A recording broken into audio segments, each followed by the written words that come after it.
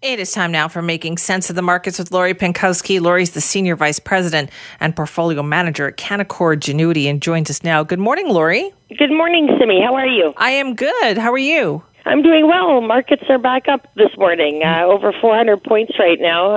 Yesterday there was a pretty big reversal just due to President Trump tweeting that, he's rejecting the Democrats' latest stimulus package.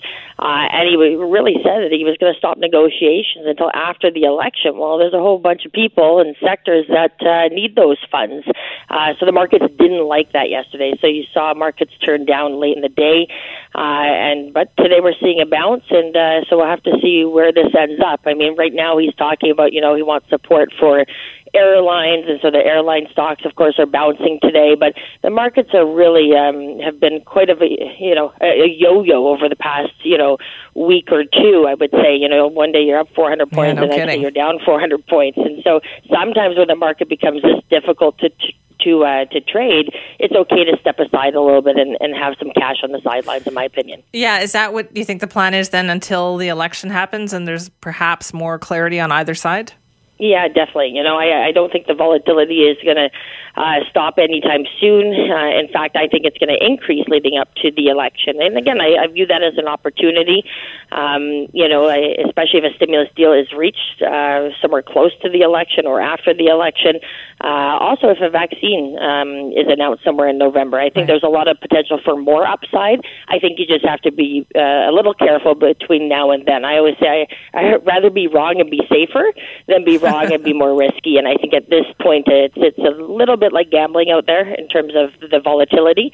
And of course there was increased volatility as well since we talked last just about Trump contracting COVID. So markets also didn't like that, but got over it pretty quickly, and apparently so did he. So with that being said, it's just the markets are very sensitive to any news around the election, any news around Trump, and that's why you're seeing the yo-yo effect that we've seen over the past couple of weeks. Okay, so let's actually talk about the economic recovery then. I mean, your opinion is that it's really going to depend on two things. Yeah, definitely. Fiscal stimulus, that's been the main driver for U.S. households. Trillions of dollars of unemployment and other benefits have been key in helping people weather the storm. And I don't see that stopping anytime soon. But, of course, this kind of back and forth down in the U.S. has been an issue. And the second part is the path of the virus, right? Cases continue to rise globally, causing many countries to reintroduce restrictions, which slows economic activity. So, the recovery is dependent on the stimulus continuing, on an eventual vaccine, and both of those would be very positive for the economy and for markets. So that's what we're really looking at daily to see what news is coming out and coming our way. So how do you manage portfolios with all that? Because that's like a lot of uncertainty. Well, yeah, I mean, ever since you and I have been talking this year, there's been a lot of uncertainty, hasn't there? Yeah. I think, with the rebound up until the end of August, that was the easy part of the recovery, right? The easy money had been made. I think now you just have to be very selective in terms of which sectors you're in. Again, getting a little bit more defensive when volatility picks up or risk is more apparent.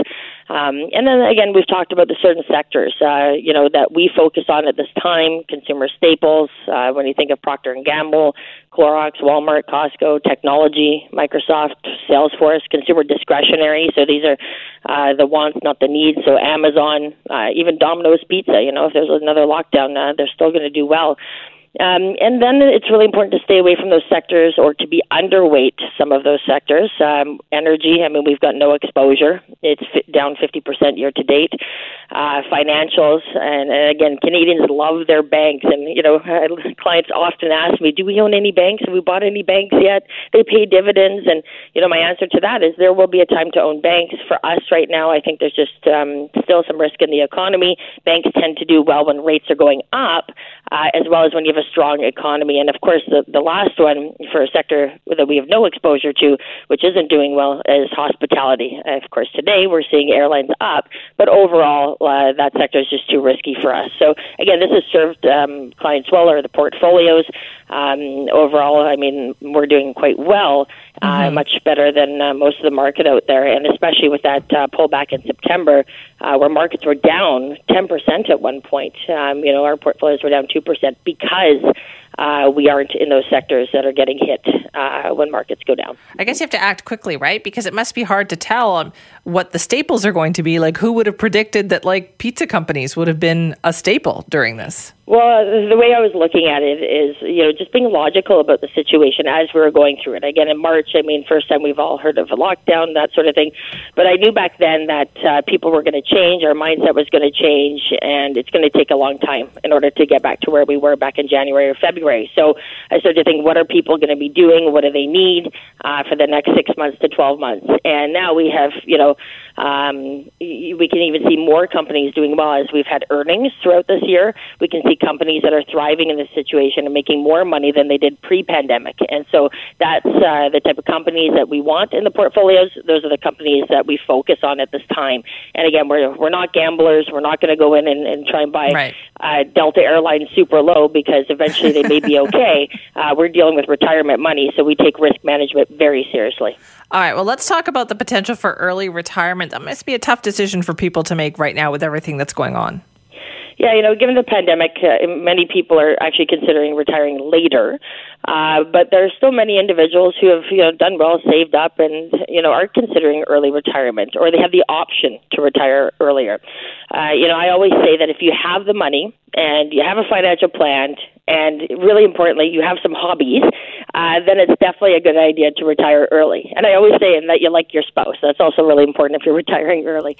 Not a lot of financial advisors talk about that part of it, Lori. They may not, but again, I'm just so involved with everybody. Service. It's just, that's how it goes. And doing this for 20 years, you get to know people and the families and so on. So I've seen all different things. I think that people are stressed out trying to keep up with their careers right now during the pandemic, and they're going to retire possibly like in a year or two, and then maybe, think about moving that up if possible. And so a few tips from us to kind of see if you're ready to take that next step.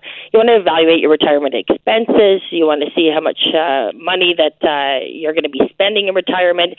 It's usually about 55 to 80% of what your annual income is every year through retirement. I always say, you're not going to be spending the same amount at 85 or 90 that you are at 60 or 65. So, but then there's things like medical bills and so on that come forth. But usually when we're doing a financial plan, I actually take down the income kind of later on the second half of your retirement, just because I've never seen an 85 or 90-year-old spend, 60, 70, 80,000 a year. It just doesn't happen. And again, you want to update your financial plan, making sure that it's giving you the green light that you can go ahead and retire earlier. And dealing with a financial planner that really dives into who you are and what you need and looks at reducing taxes now in the future. Having someone look at your overall financial situation, I think is really important. What you don't want is you don't want a financial plan where you fill out a questionnaire and out spits out your life. That's not the plan, right? You want to get someone that's doing something personalized. And just remember, retirement is really, when you look at it, it's when you stop living at work and start working at living. So the earlier that you can do that, when you have your health, I totally support that move. And again, as long as you're able to keep busy and you love the people around you. I guess you have to deal with all those psychological things too, right? Oh, definitely. And Ready, Set, Retire this Friday, John McComb and I actually are talking to Dr. Reddy, and we're talking about mental health and COVID and retirement. So it's exactly on that topic. I think it's really important to have that open communication about how people are feeling, anxieties, all those sorts of things as we're going through this pandemic, and people that are close to retired or already retired and how they're feeling. All right. Well, Lori, great topic. Thank you so much for your time. Thanks, Simi. Have a great day. You too. That's Lori Pinkowski. She's the Senior Vice President and Portfolio Manager at Canaccord Genuity. And remember, you can always contact the Pinkowski Wealth Management team directly if you would like. That is 604-695-LORI, or you can visit their website at pinkowski.ca.